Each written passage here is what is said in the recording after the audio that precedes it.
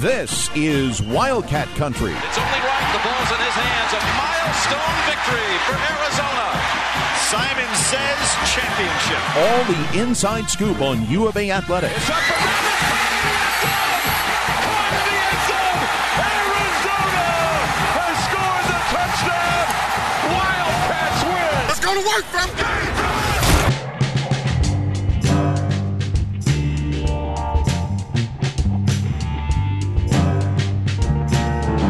Welcome to another edition of Wildcat Country. Eric Cohen and Shane Dale. And Shane, let me tell you, Saturday's game against North Dakota State. I know it was North Dakota State, but as we talked about last week, intelligent fans understand what that meant. It felt like a giant being lifted off of my shoulders as a fan. And I know that's a very strange reaction, but did you feel similarly watching that game? Like, finally, Arizona is getting over the hump. 2 wins in one season. We are a spoiled group, Eric Cohen. 2 wins. When's the last time that's happened in the same season?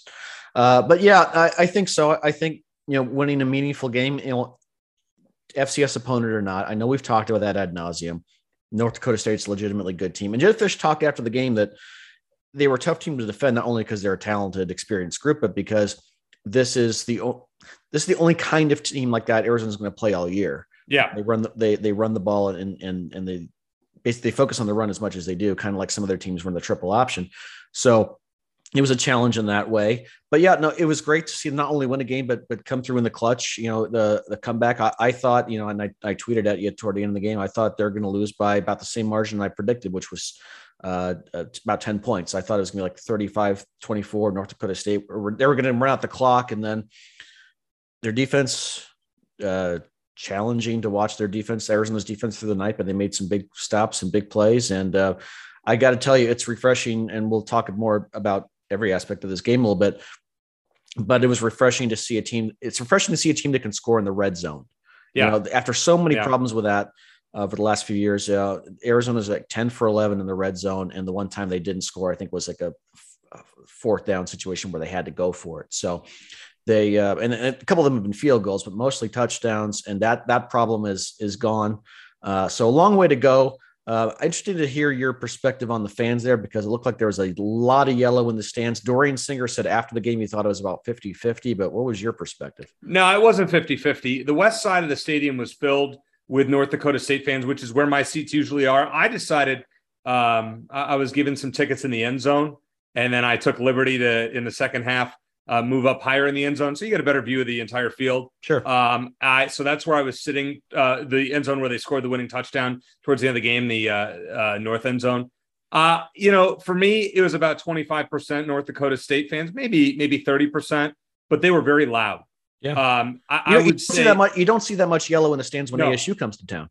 I cannot remember offhand, Shane, more fans from an opposing team in attendance at a game. And they're very nice people. The people that I spoke to on campus and at the game, very, very nice people. I didn't have an issue with one of them. They were very nice.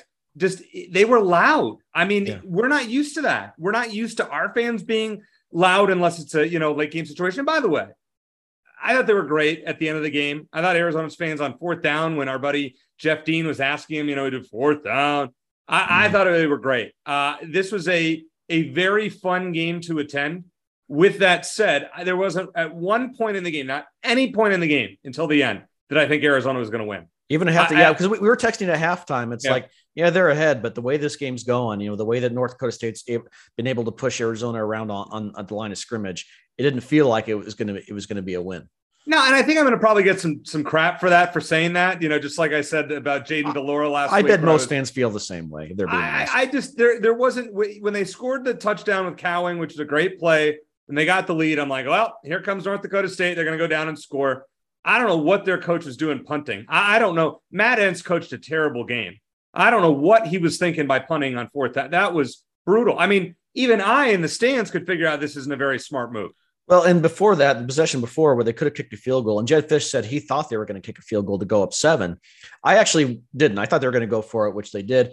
And there wasn't anything elaborate about that fourth down call, Eric. It was a quarterback run.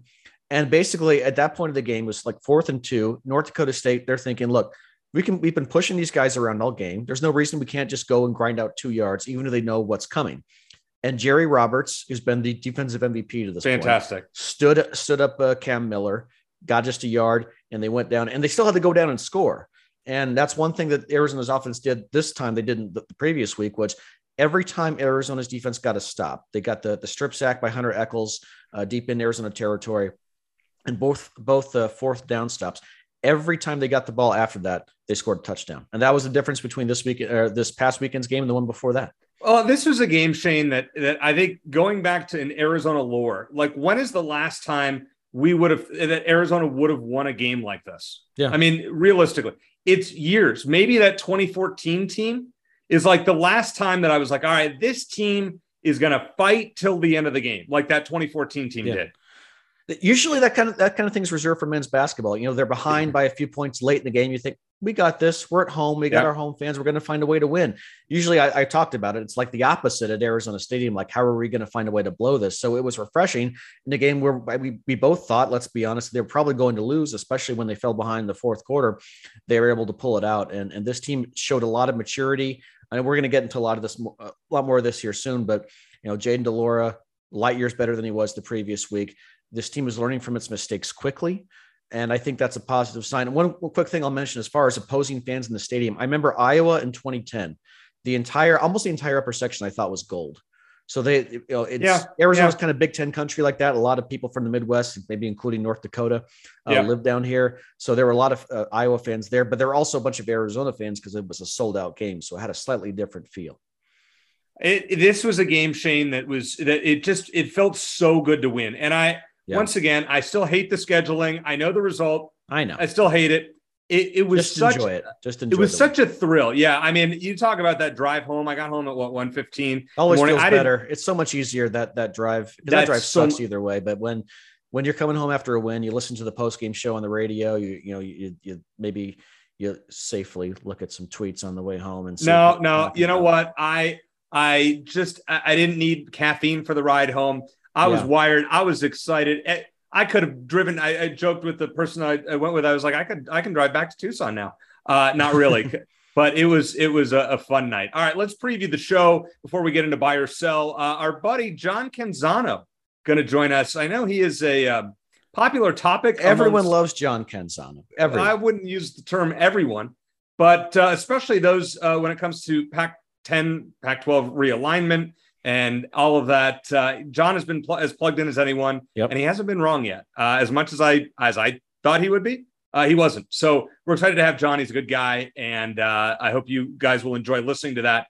Also, now it's time, Shane, for our traditional buy or sell, which is presented by Ice Shaker. And you can get one of those beautiful ice shakers that Shane is holding up at iceshaker.com. Use promo code Wildcat Country, capital W, capital C, to get $5 off. And these things are amazing. I don't have mine in sight today, but I will be drinking out of it, I promise you, as soon as this show ends. I will mention real quick, they really do keep drinks cold. You know, we both had some ice in there for hours before we record our episode, and the ice is still in there. It's a nice cold drink. I haven't tested out the hot function yet because I really haven't had to out in Arizona. But this winter, I'm going to do that too. Yeah, I would agree. I'm not a hot drinker, but I guess you'll let us know. All right. Number one, Shane, buy or sell. North Dakota State lost this game more so than Arizona won it. I'm going to sell that they were outplayed. I think that, you know, if Arizona and North Dakota State played 10 times, North Dakota State would probably win 6 or 7 of them, you know. Okay. For most of the game, I think they were better to the line of scrimmage. They pretty much did whatever they wanted off on the offensive side of the ball. I thought they were a very disciplined team. And I thought that they were the better team for most of the game, but Arizona made the majority of the big plays. They didn't turn the ball over, and they had the strip sack, Hunter Echols, that turned into a touchdown, and those fourth down stops. I think that, to your point, North Dakota State they got a little lax with their play calling. I think a little too, shall we say, Noel Mazzoni there in the fourth quarter. Fair. But they expected to keep pushing Arizona around the way they had the whole game, and they did. And why wouldn't they think that? And their defense responded where they needed it most. So, you know, and I'll mention this on that last possession where Arizona took the lead. So many clutch plays. It would really, the cliche was a team effort. Jaden DeLora looked sharp. The touchdown pass to Cowing on the run. Yep. Mac made a great clutch third down catch. He made two big plays, even though he wasn't big on the stat sheet. He drew the pass interference penalty before halftime to get the field goal, and then the third down. Jonah Coleman had some big runs. Yeah, we'll talk about him. Coming up. Yeah. So I think they earned the win. I understand your perspective, but I think Arizona earned the win by they didn't win if you're scoring like a boxing match, but they made the biggest plays of the night. You know what? You sold me on this. I'm going to sell this one. North Dakota State did not lose this game more so than Arizona won it, but it's close. Arizona deserved to win the game based on how they played down the stretch. Yep. With that said, I don't think Matt Entz coached a great game. I thought North Dakota State could have gone down the field at will in the second half, and they just didn't. I don't know what was with their play calling. Maybe Arizona made some adjustments, and Johnny Nansen, I know that we'll talk about that. Get Canzano's thoughts about Johnny Nansen, what he thinks about the job that Arizona's defense has done thus far. But this is a game Arizona probably should have lost, I'll take it. I'm going to say that they won it just slightly more than North Dakota State lost it. Well, the only last thing I'll say about it is this: I don't want to play North Dakota State again. We're done. We got the win. We got out of Dodge. All good. I would not be upset if they never played again. If that was the only time in my life, I've gone to 180 college football games now. My first against North Dakota State. Would not be depressed if that was my last, hoping I live a long life at this point. Number 2, Shane, this is Arizona's most significant win since at least 2018 by yourself. Well, obviously it's a low bar because there weren't that many wins to speak of, but yeah, sure. I think so. Doing it in front of the home crowd, I think mattered. And I know that it was special to you for that reason. You were in San Diego. You got to go to that game, which was fun. Yeah. Which was awesome. But you haven't been to a home win in 3 years. You missed the Cal game last year because you got the COVID. So I'm thrilled for you and for the home fans that have been loyal like you have, that they finally got the win. So it generated excitement into the program, the fans that stayed up late to watch on TV like I did. And it validated the decision of the fans who made the decision to come to that game. Even maybe some who were on the fence, they didn't play well against Mississippi State. It's the same old Wildcats. Who really is North Dakota State anyway? To your point, I'm sure a lot of fans were thinking that. So in that regard, it was a win against a quality opponent, FCS or not. It was a clutch win. It was exciting.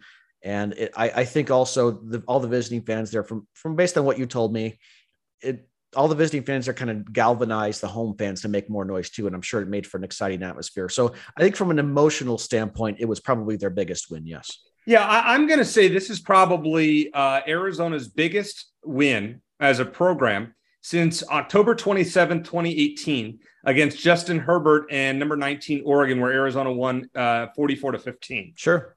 Ironically, that game as well, I remember I also sat in the north end zone. So maybe that's a key. And that is why next year I want to move my tickets over there, because I'm starting to buy into this whole superstition thing. And seriously, it's more comfortable seats with seat backs. I was going to say they actually have the seat backs there, right? Yeah, it's way better. I'm just going to tell you that. Yeah. I mean, I know some people don't like end zone views. At first, I was sitting lower in the end zone. I prefer to sit a little bit higher, but yes, it is a significant difference. I'll tell you, one of my favorite end zone views, Eric, was the 2009 Territorial Cup game. Interesting. When Alex Zendejas, I know, blocked PATs the following year, but that year kicked the game-winning field goal. If you go back and watch the end of that game, you can see me with my arms raised. Really? My ASU friend has got his arms folded right next to me. It was one of my favorite memories. It was in Sun Devil Stadium, no less. But end zone seats aren't all bad. Well, I was sitting in the upper deck that day, so you had a lot better seats than I did. There you go. All right. So, yes, I'm going to say definitely this is the most significant win for Arizona since at least 2018. Number 3, the most impressive offensive player for the Wildcats, Shane, was running back Jonah Coleman. Buy or sell? I'd give it to DeLora, so I'll sell that. Jaden DeLora, we talked about last week. Does he have the maturity and the humility to learn from his mistakes? And he did. He ran the ball when he needed to, not too much. He threw the ball when he needed to. Jed Fish said after the game that DeLora has the permission to sort of throw the ball on the run if he sees a guy open. So that communication between Jed Fish and Jaden DeLora seems to be very strong. So I'd give it to him. As far as Jonah Coleman, I put him right behind DeLora for sure. We saw the week before when he chased down the Mississippi State defender on the interception. He hustles. He plays smarter than a true freshman. He's definitely up there. He's made some big plays, scored some touchdowns.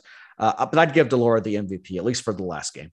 Yeah, I'm going to agree with you. I'm going to sell the Jonah Coleman one. I had to throw in a sell here sooner or later. I was really impressed with him. I know he only touched the ball 7 times, 46 combined yards and a touchdown, but the guy runs hard. He plays with a ton of effort. This is a keeper. This guy in the backfield, Speedy Luke was more of the highly touted name considering what he did in the All-American Bowl, but he'll be big going forward. But right, yeah. But that 1-2 punch with Coleman and Speedy Luke for future years, and that's nothing against Michael Wiley, who, by the way, has gotten a lot better this season. Mm-hmm. That 1-2 punch is really exciting. With that said, I feel bad for a guy like Stevie Rocker, who was getting a chance last year. Who probably never going to see the field again at Arizona. Drake Anderson, he was their leading rusher last year. We had him on the podcast last year. Never going to see never going to see the field. Yeah, it's too bad. But these guys, these freshmen, I mean, Jed's done a great job. Just got to keep them. In this day and age of the transfer portal, you got to keep guys happy. So that's true. And you know what? That's the next test for them, I think, really, is they've done a great job getting guys here, both freshmen and transfers. The next test is, can they keep them? Can they keep them happy? Especially some of the guys who may not get as much playing time as they want right away. Yeah. And I think that, we'll worry about that in the offseason. I'm sure talk plenty about that, but Jaden Delora, the most impressive player, the throw on the run and the 10 rushes for 50 yards, significant improvement over last week since Jed allowed him to actually run with the ball. Number 4, Shane, the odds makers have it right. Arizona deserves to be an underdog at Cal.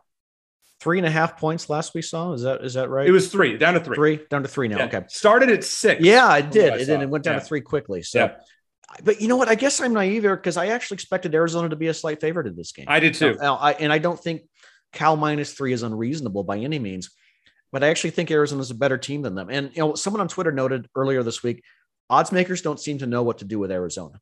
They were the same odds makers. They had them winning 2.5 games, or put the over under 2.5 before the season started. I think that's a fair point.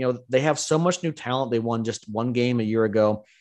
It's still hard to know how good they are. And then you have to factor in Cal. They played Notre Dame tough. And by the way, almost a backdoor cover there. And then they almost tied the game too. It was a crazy last couple of minutes.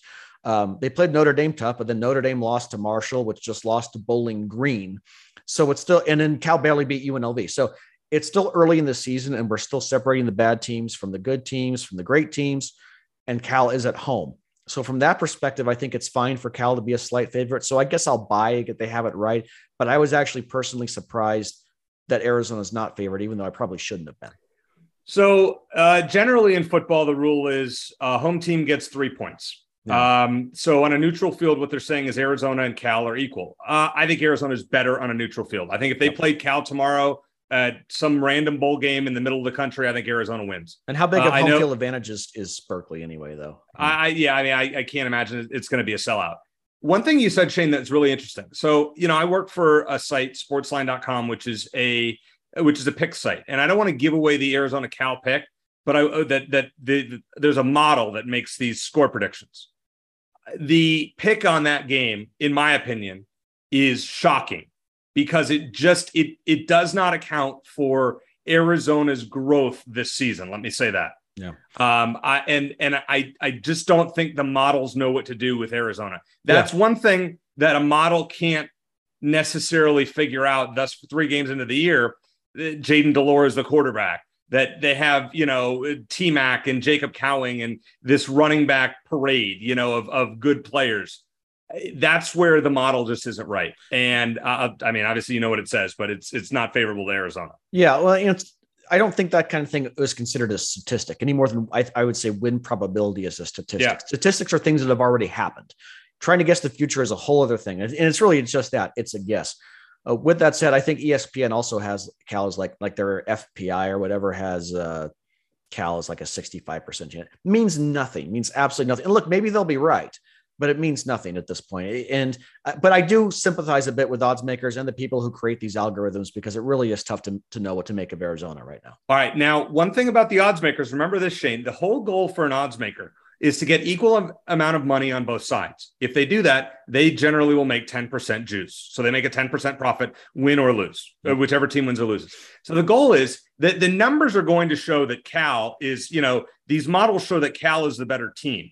based on last year, despite that result in November where 25 guys were out and Arizona won the game, Cal was the better overall team. I just don't feel it that way. And I think what they're trying to do is if they had made Arizona a favorite, the 75% of the money would have been on Cal and they would have had a major liability there. Sure. Now you have the sharp people, and I'm wondering if some sharp people have gotten in on Arizona to push that line down. We'll make our picks later in the show. You think that line's going to shrink even more before the game time? No, I think it goes more towards Cal. I think. You think so? If I were to make a prediction, I'd say it ends up at 3.5 at the end of the week. Okay. I think you get more people, casual bettors who will boost that up, maybe 3.5, 4 points. We'll see if I'm right or wrong. Bonus question, Shane. We couldn't go through buy or sell presented by Ice Shaker without bringing this one up. Herm Edwards has been deposed as the head coach of Arizona State. He was not fired. It was a very bizarre sight. As I pointed out at 2 a.m. on Saturday evening on Twitter, this was the first time since 2018 that Arizona had won on a night and ASU lost. Yeah. To Eastern Michigan. I mean, the night was amazing. That's part of the reason my drive home was so great.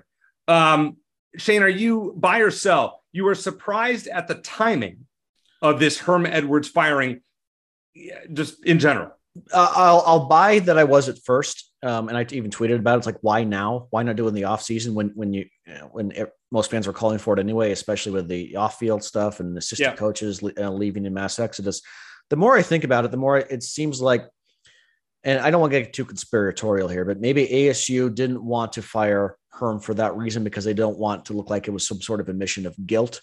And now that loss to Eastern Michigan sort of gives them the cover to do it, because the fans that were calling for Herm to be fired before then probably were now or at that point, right? Yeah. So from that perspective, I guess it sort of makes sense. Now they have a whole year to do a search for a new coach, but they could have done it all last year. I think they're probably better off doing that. But the more I think about it, the more I get ASU doing it when they did. I'm bummed. And I tweeted this out. I really wanted Herm's last game to be an Arizona win. That would have been fantastic. He went 4-0 against the Wildcats. Yeah, isn't that crazy though that ASU, and I tweeted about this too. ASU's won 5 in a row against Arizona. Herm won 4 of them. Arizona is the one of the 2 programs that lost 23 out of 24 games. And yet Arizona fans right now are feeling great. They're excited about the future. And ASU fans they might be happy Herm left, but they're thinking, what's next? This could be a rough road for a while. So you just never know in college football. All right. Bonus question number 2, Shane. This one you do not know. I kind of threw this one. Arizona State's loss to Eastern Michigan is comparable to Arizona's loss to NAU in terms of the detriment it had on the fan base. Buy or sell? Ooh, yeah. That caveat you threw in there, because I was all ready to sell it because the NAU loss is worse in terms. Well, agreed. But compared for what the expectations of the fan base were. Yeah. Oh, although, you know what? I'm still going to sell it because I think Arizona fans still expected, and we still expected. We go back and listen to last year's podcast at this time. We still expected Arizona to beat NAU. Sure. And then they go up 13-0, and you think, okay, well, at least there's a win. At least our losing streak is over. But then it doesn't happen. So maybe it's comparable. I think ASU football fans they expect more from their football team. It is a football school. Arizona's a men's basketball school. So from that perspective, I understand what you're saying. It's just hard for me to put it on the same level, even though I understand where you're coming from. It's on the same level for me.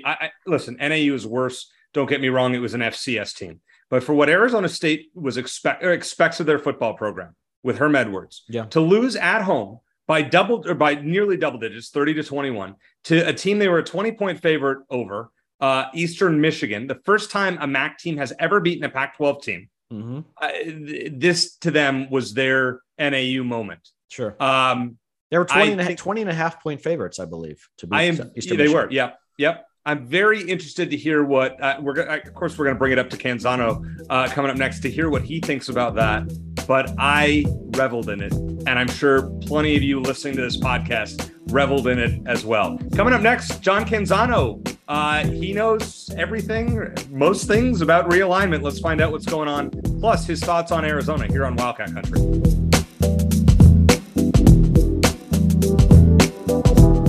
Scooby, we sent you an ice shaker.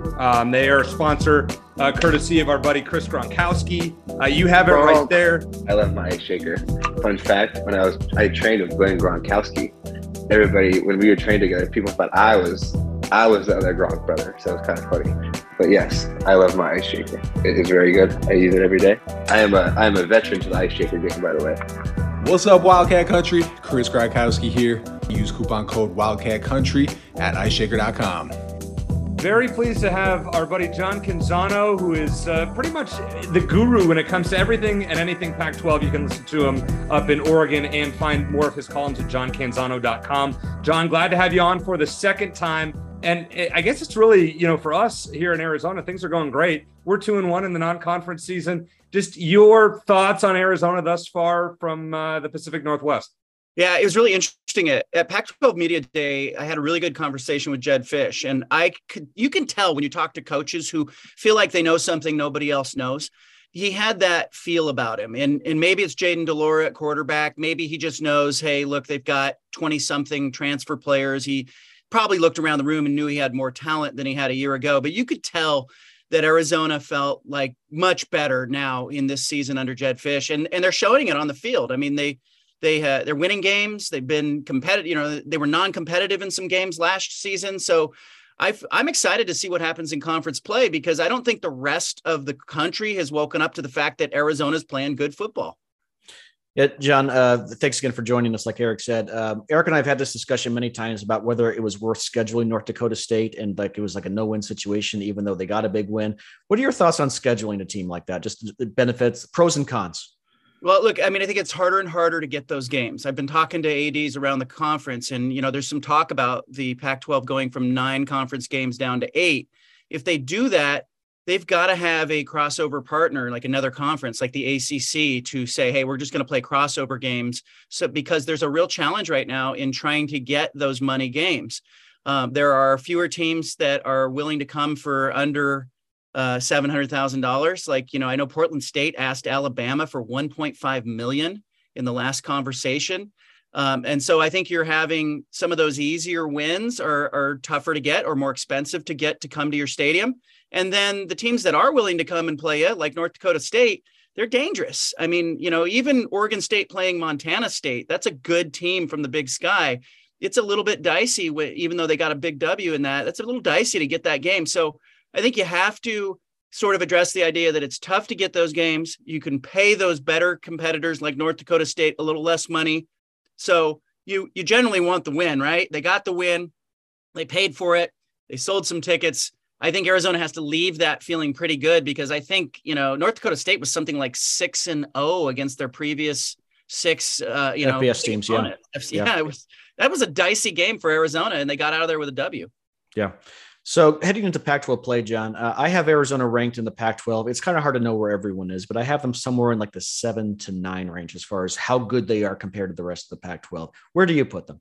Yeah, I think you're about right there. I would put them closer to 7 than 9, though, because I think, offensively, they've done some things that make me think that they can score in the Pac-12. And I'm looking around, and I do think there's a core group of about 6 teams right now that are set apart from the bottom 6. I think, the Pacific Northwest has the 4 teams. And of course, you've got USC and Utah.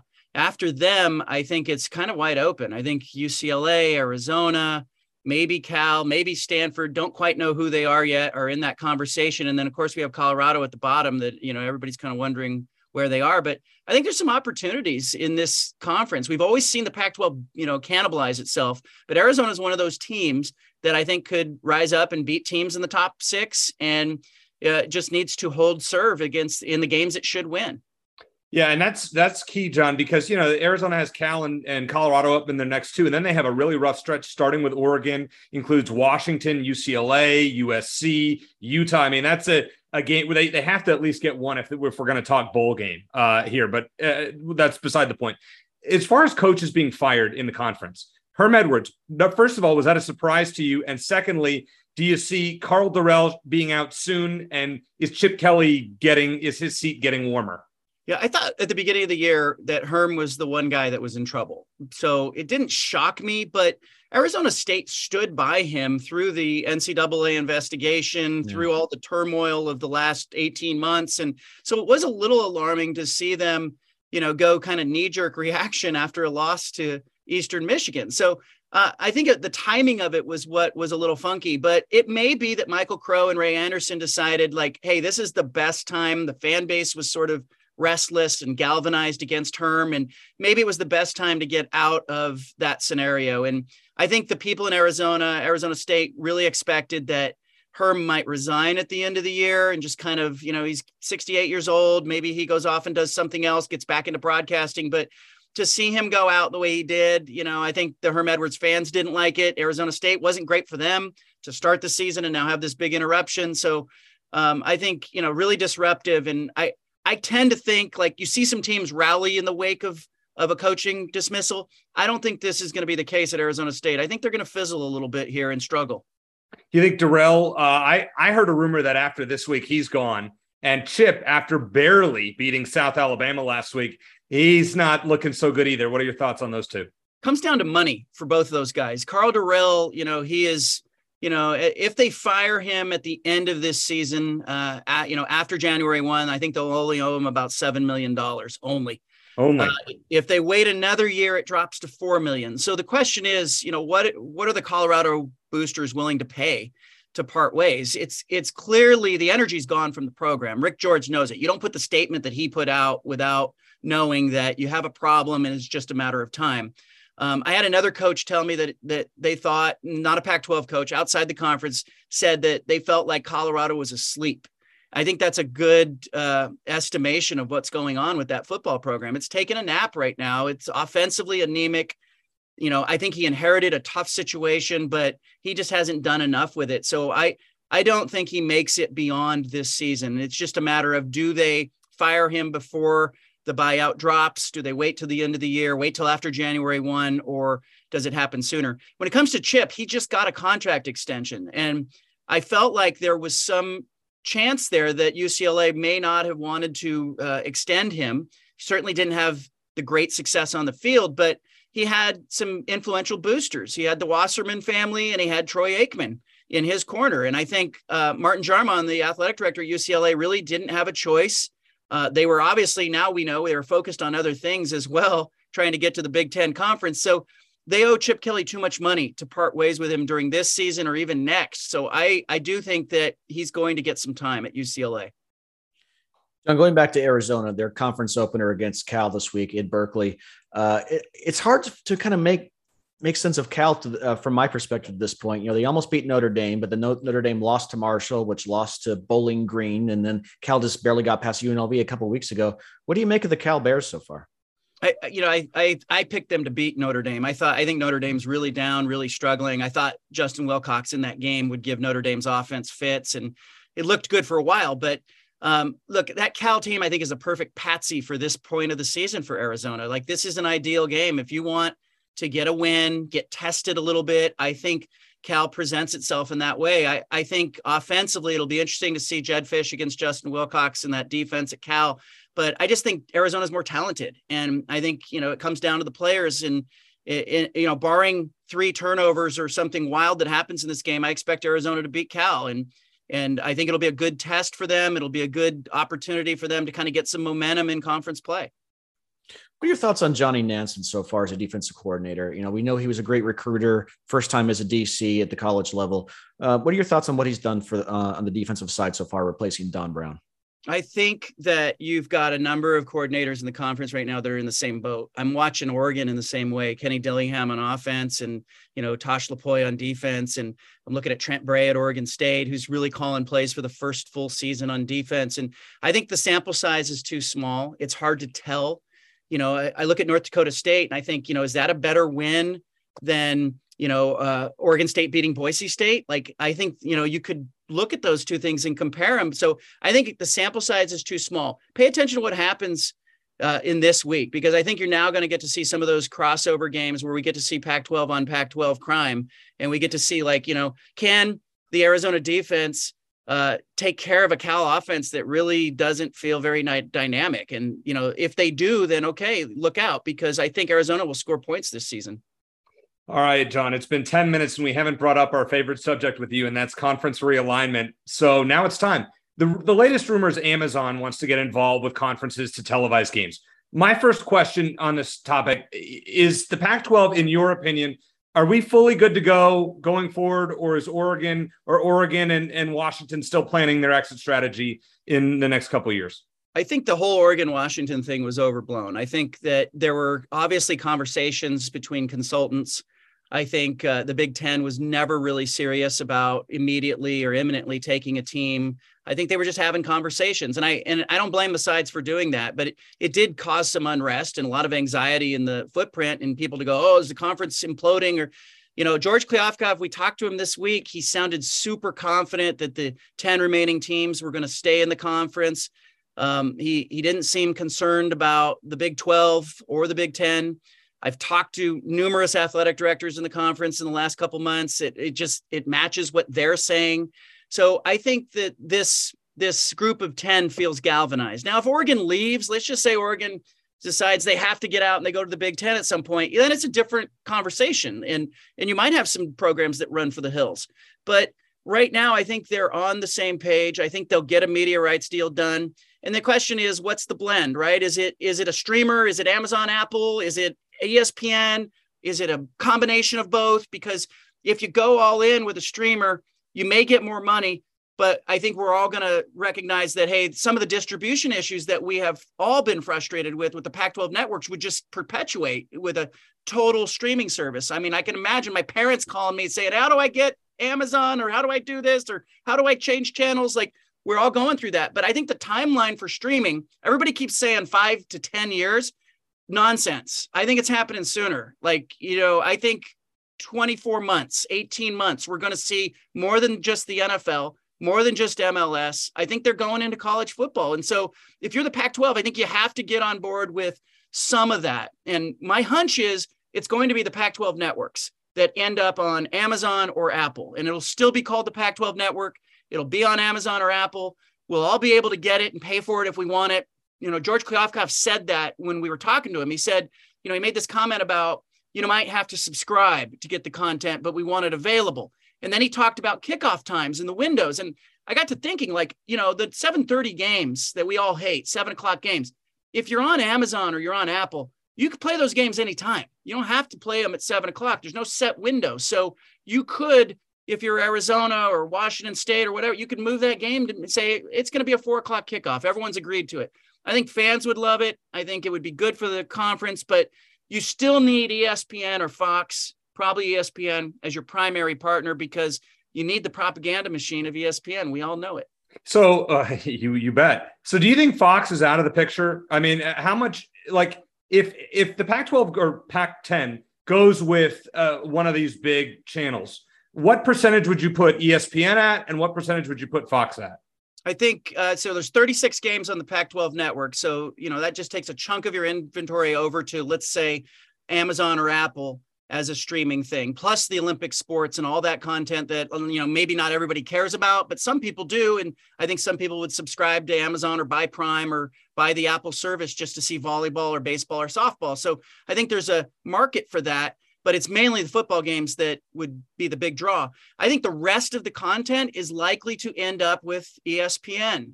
George Kliavkoff said just because somebody bought the Big Ten doesn't mean that they wouldn't buy the Pac-12. And I thought that was interesting. I don't know if he was trying to create leverage, because we all know that they're probably negotiating with ESPN, or if he really was sort of hinting that, Fox or CBS or NBC could come in and be kind of a third partner in the mix. And I think ideally, if you're the Pac-12, you want ESPN, you want a streaming service and the money there, but it would be great to have, is there one game a week that Fox gets to take, or CBS that's somewhere else? I mean, I think that gives you maximum distribution and allows you to reach some people that maybe are not streamers.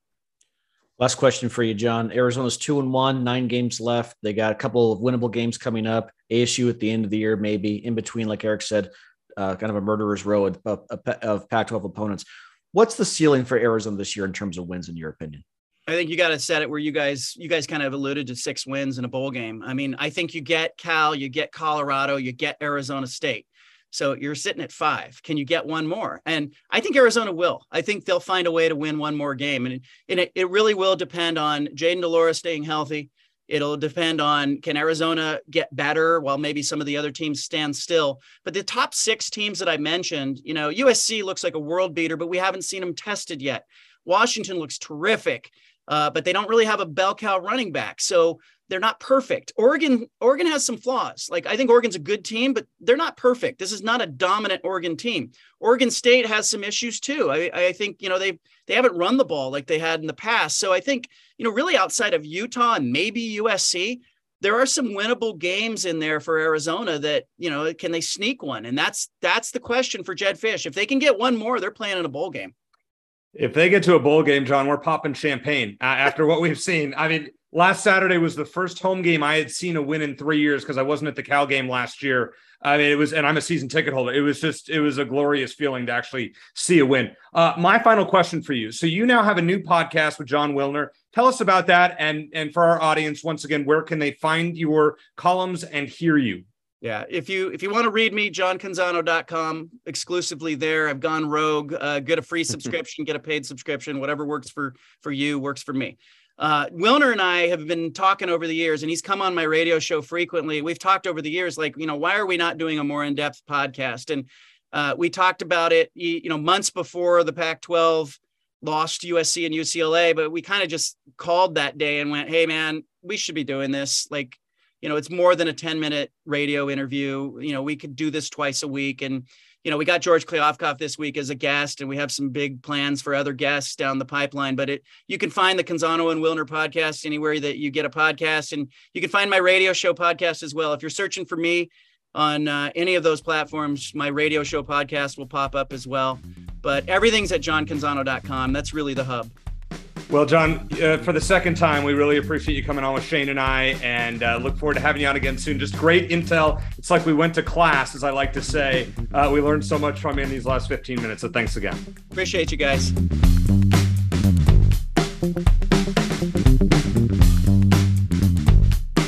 Really good to have John on. Great feedback from him. Just really impressed with Arizona. He's picking Arizona over Cal. Shane, what was interesting to me, a couple of things. First of all, he thinks that ASU is going to just basically shut down for the rest of the year and not play hard after Herm's firing. I would actually disagree. I think Sean Aguano is a pretty good coach out of Chandler High. I think they're going to play harder than they would have with Herm. So that's where I disagree with him, number one. Number two, just the whole realignment thing. We did not get into expansion this time around with John, but he seems pretty resolute that this conference is staying together. And I guess that's a good sign for those of you who want it. I'm still not there, but okay. Yeah, I think sooner, well, maybe not sooner, but later, I think the Pac-12 is probably, and the Pac-10 is going to go away. Maybe not as quickly as we think, though. I think there may be some fight left in this conference for a while longer. Mm-hmm. As far as Herm Edwards and ASU, I don't agree with that either. I agree with John Canzano a lot of things. Yeah, I actually think that they're going to show a little more fight now. I think that sometimes this kind of thing galvanizes a team. Not always. It depends on the situation. But, I always think back to 2011 and when Mike Stoops got fired and Tim Kish comes on and they go off and blow out UCLA the next game. And then it was a rough season for a while after that, but then they upset ASU. So I think they'll be fine. I don't think they're going to be any worse, put it that way. They'll probably, win a couple games along the way. I did also think, when Canzano described Colorado as kind of a team that's asleep, made me think of Kevin Sumlin's team 2 years ago. I don't think it was last year because they were just bad. They weren't asleep. They were just bad. 2 years ago, I think Arizona was sort of sleepwalking, and I think Kevin Sumlin had a lot to do with that. Yeah, I think that's a great point. I expect them to play harder with Canzano or with Aguano, though. I think he's going to do a good job. Remember, he's coaching for his future too. He made the move to leave a successful high school program to go to the college ranks. Now he gets to take over a big program. He wants that job. I don't think he's going to get it, but opportunity of a lifetime for him, though, for sure. Exactly. All right. Just a couple quick things, Shane, before we get into our college picks, which we'll go through quickly. Arizona's men's basketball schedule, and it's been announced in the last week. The non-conference schedule outside of Indiana and Tennessee is brutal. Western Oregon Exhibition, Nichols, Southern University, Utah Tech. All right, the Maui is okay. You get Cincinnati and then Ohio State or San Diego State. Then you get Texas A&M, Corpus Christi, Montana State, Morgan State. Are the big games good enough to justify this non-conference schedule from an RPI perspective? Maybe. I mean, I don't know if their non-conference schedule was that much tougher last year. They had some big wins, but they played a lot of nobodies too. And they were still a 1 seed in the NCAA tournament. So I think there's less of margin for error in conference play when that happens. But I would like to see them schedule tougher teams, and they're going to in the future. They got the Duke home and home coming up. Yeah. So I'd like to see them get back maybe somewhere between Lute Olson and Sean Miller. You know, Lute always put together a really tough non-conference schedule. Sean Miller, I think he's a guy who preferred to kind of start off slower. I was never crazy about that, but I think they'll get back there. But yeah, it's not as strong as I would like, but I think you're going to see it beefed up in the next couple of years. I hope so. I hate it. I mean, I'm sorry, but I'm not paying for tickets and driving down to go see Utah Tech. I didn't even know there was such a school. At least play. I know what you're trying to do, but winning over teams like that, I mean, other than getting your walk-ons in the game, there's only downside to it if the game is close or if you, God forbid, lose. I'm just not a fan. So you're saying they scheduled a bunch of North Dakota States. North Dakota State would have been preferable. Let me tell you that. Hey, before we get into picks, one last thing. There was a women's soccer goal that went viral for Arizona. Can you tell us more about that? Oh, Sammy Batosh, a freshman. In Becca Moros's team, her second year. You've probably seen it. You heard me talking about it. Yeah. Ball bounces. I think it bounces off her legs. She falls to the ground. Just was it the 18 yards sitting or so on her butt? Yeah, sitting on her butt, and she lifts her leg up and puts this floater right over the keeper. And it was not just a shot on goal, but it was one that was just like impossible for the keeper to save. It was amazing. It was their only goal of the match. They beat UC Davis 1-0. So, we haven't talked about the soccer team yet, but they're off to a pretty good start in Becca Moros's second year. They're 3-2-2, a lot of young talent, including Sammy, who she deserves all the recognition she's gotten for that. And it brings some positivity to the program on a national scale. So definitely some rebuilding going on after Tony Amato left for Florida. But in the meantime, they're getting some wins, some hard fought draws, and it's nice to see. And that goal was one of the best I've ever seen, men or women. Yeah, it was spectacular. So keep it up, women's soccer. Way to go.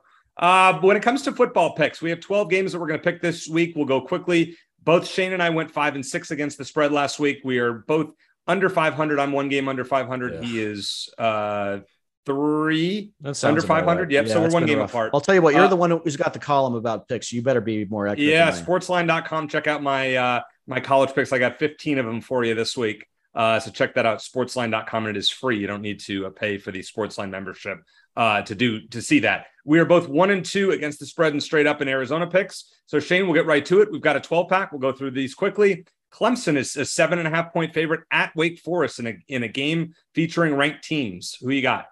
I'll go with Clemson. I think they're back. I think last year was a bit of an aberration. I think Wake Forest will be lucky to hang with Clemson for more than 3 quarters.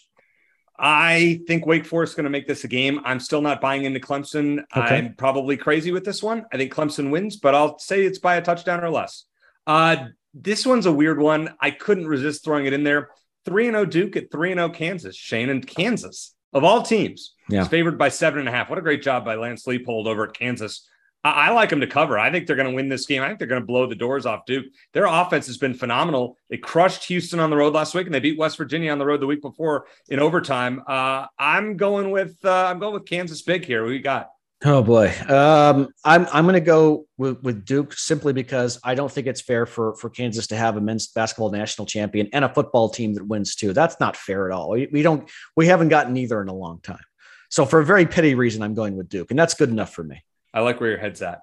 Colorado might be the worst team in the country, and they're getting 21.5 at home against UCLA. Now, one caveat to this, Shane. I've heard, whether it's true or not, and I mentioned this to Canzano, that this could be Carl Durrell's last week. We'll see if it's true. He says probably at the end of the year with a buyout. We know Chip Kelly is safe. Does UCLA cover the 21.5 on the road?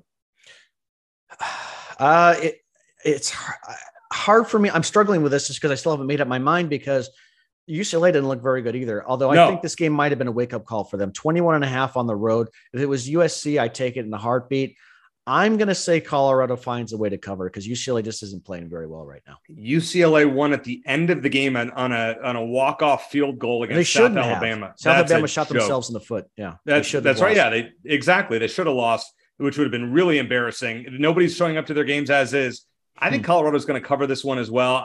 Colorado's bad, but I think Carl Durrell is going to show some fight against his old team. Maybe a 14 to 17 point game. Go that way. Interesting game. Michigan State got blown out for the most part, lost by 11 to Washington last week. Yeah. Now Minnesota is a 2.5 point favorite at Michigan State. I like Minnesota here. I think PJ Fleck's team is playing really, really well, and I'm just not big on the fighting Mel Tuckers. I'll take Minnesota to win the game outright and cover that 2.5. Who you got? Yeah, I'm surprised PJ Fleck hasn't taken a bigger job yet. But yeah, I think Minnesota. Michigan State proved me wrong. I'm not going to do this fool me twice thing again. So yeah, Minnesota at home it's an easy pick for me. I'll probably be wrong, but it's an easy pick. A lot of my coworkers for my job work in Tennessee, and they are volunteer fans and alums. Tennessee is a 10.5 point favorite against Florida, who has won 6 in a row against the Vols. Who are you taking? Tennessee minus 10.5 or Florida getting the points? I'll take Florida with the points. Florida, they're hard to figure out because they beat Utah the first week of the season, but I think that was more of like both teams getting their feet wet, and Utah is a long trip for them.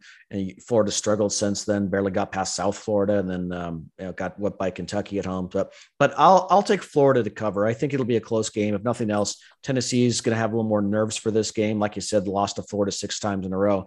They're going to hear about that in the press. So I'm going to go with Florida. I am too. Florida has, Anthony Richardson's been turning the ball over lately, but remember he was a sneaky Heisman candidate after week 1. I think he's going to play pretty well. And I'm still not buying into Tennessee's defense. Close, fun game. Cool that College game day is going there. It's always been a great rivalry. But I think Florida covers. Tennessee wins. Florida makes this game close. A game that I'm going with the upset here, Shane. Oregon's a 6.5 point favorite at Washington State. I think the Cougars actually might be for real. I'm picking the upset. I know Oregon had a great win against BYU last week. I'm not buying it. I'm not only taking Washington State plus 6.5, I'm taking them outright. What do you think? I'll disagree with you on both counts. I think Oregon covers, not by a lot, but I think they win somewhere in the 7 to 10 point range. Taking another underdog outright, Shane, on the road. Maybe I'm just going crazy and trying to get you back into these picks, but I think Arkansas wins the game at Texas A&M as a 2.5 point underdog. I think they're just a better team. I think A&M just can't score enough. And I think in a lower scoring game, Arkansas will do enough and beat the Aggies once again. What do you think? Arkansas almost lost to an FCS opponent themselves last weekend. I'll go with A&M on this one. Ohio State is a 17.5 point favorite against Wisconsin. Buckeyes dropped 77 last week against Toledo. Wisconsin lost to Washington State a few weeks ago. Who you got? Ohio State to cover. Wisconsin just isn't that good. The Big Ten overall does not have a lot of depth this year. I mean, we haven't even talked about Iowa and how bad they've been offensively. So, yeah, but Ohio State is the big fish in the small pond. I'll go with them to cover. The Big Ten is Ohio State, Michigan, next tier Penn State, and then everybody else. Even though Minnesota could be in that Penn State tier. They look really sharp. I'm going with the Buckeyes too. I think I don't think Wisconsin can generate enough offense. I know they put up a lot on poor Jerry Kill's New Mexico State team last week, but I don't think that Wisconsin is going to do enough to stay with Ohio State. I think Buckeyes win by 3 touchdowns. USC, this is a weird line, Shane. Oregon State has not lost a home game since 2020, and maybe even before that. I'd have to look that up. No, they were undefeated last year and undefeated thus far this year. They are a 6.5 point underdog at home to USC. This line is really fishy. I think USC wins by 2 touchdowns, though. Sometimes you just got to throw out odds makers. They know what they're doing in this one. I agree with you. I like Oregon State. I think they're actually better than most people think. I think they're a top 25 team, but I think USC is that much better. I think they cover. Okay. All right. We're going to go through these real quick, Shane. We'll just make a quick pick on these. Stanford at Washington. Washington favored by 13.5. Washington easy. Stanford's terrible. Huskies have a really good schedule. Only a game at Oregon on November 12th. They may go 11-1, if not 12-0, before facing USC or Utah in the Pac-12 championship game. I believe they avoid both of them during the regular season. And before we get to the Arizona game, Utah minus 14.5 at ASU. I guess my better judgment, I'm going to go with ASU to cover. I think they're going to come out strong. I don't think they win, but I think you're going to see a better team this week. Last year, Utah was down 21-7 at half, rolled off 28 in a row, and then ASU got blown out by Washington State. I expect Utah to win this game big. Sorry, Sean Aguano, it's not your day. Okay, finally, Shane, we'll do this one quickly as well. Arizona at Cal. Cal, we're going to say, is a 3-point favorite. What do you think? For the first time, I'm going to take Arizona to cover. I think the first time, yeah. Arizona to cover and to win outright. I think they're the better team. Like Canzano basically stole my thunder. I think, California's got a decent quarterback. Also, the guy with the last name of Plummer. I think Arizona's got Will's brother. Yep, got too much. I think Arizona's got too much firepower. I think they're better offensively than Notre Dame, which is kind of crazy to say. But I think it'd be a little ugly at first, but I think Arizona wins. I think somewhere in the 24-14 range. All right, you're going to 10-point win. I actually like Arizona as well, Shane. I hope we're not jinxes here. I feel like this team has turned the corner. I think Arizona is due to win this game. I just think Justin Wilcox, we didn't even get to him with Canzano about his coaching future. This is Arizona's time with a game against Colorado coming up next. 4-1 start definitely looks promising. This is a game Arizona has to have. If they win this game, we're going to talk Bulls next week on Wildcat Country. I can promise you that. Arizona 24, Cal 21. So you have 24-14. I'm going 24-21. I want to thank John Canzano once again for joining Shane and I. Always glad to have him on. For Shane Dale, I'm Eric Cohen. Let's hope for another victorious weekend. Thanks for listening. And as always, bear down.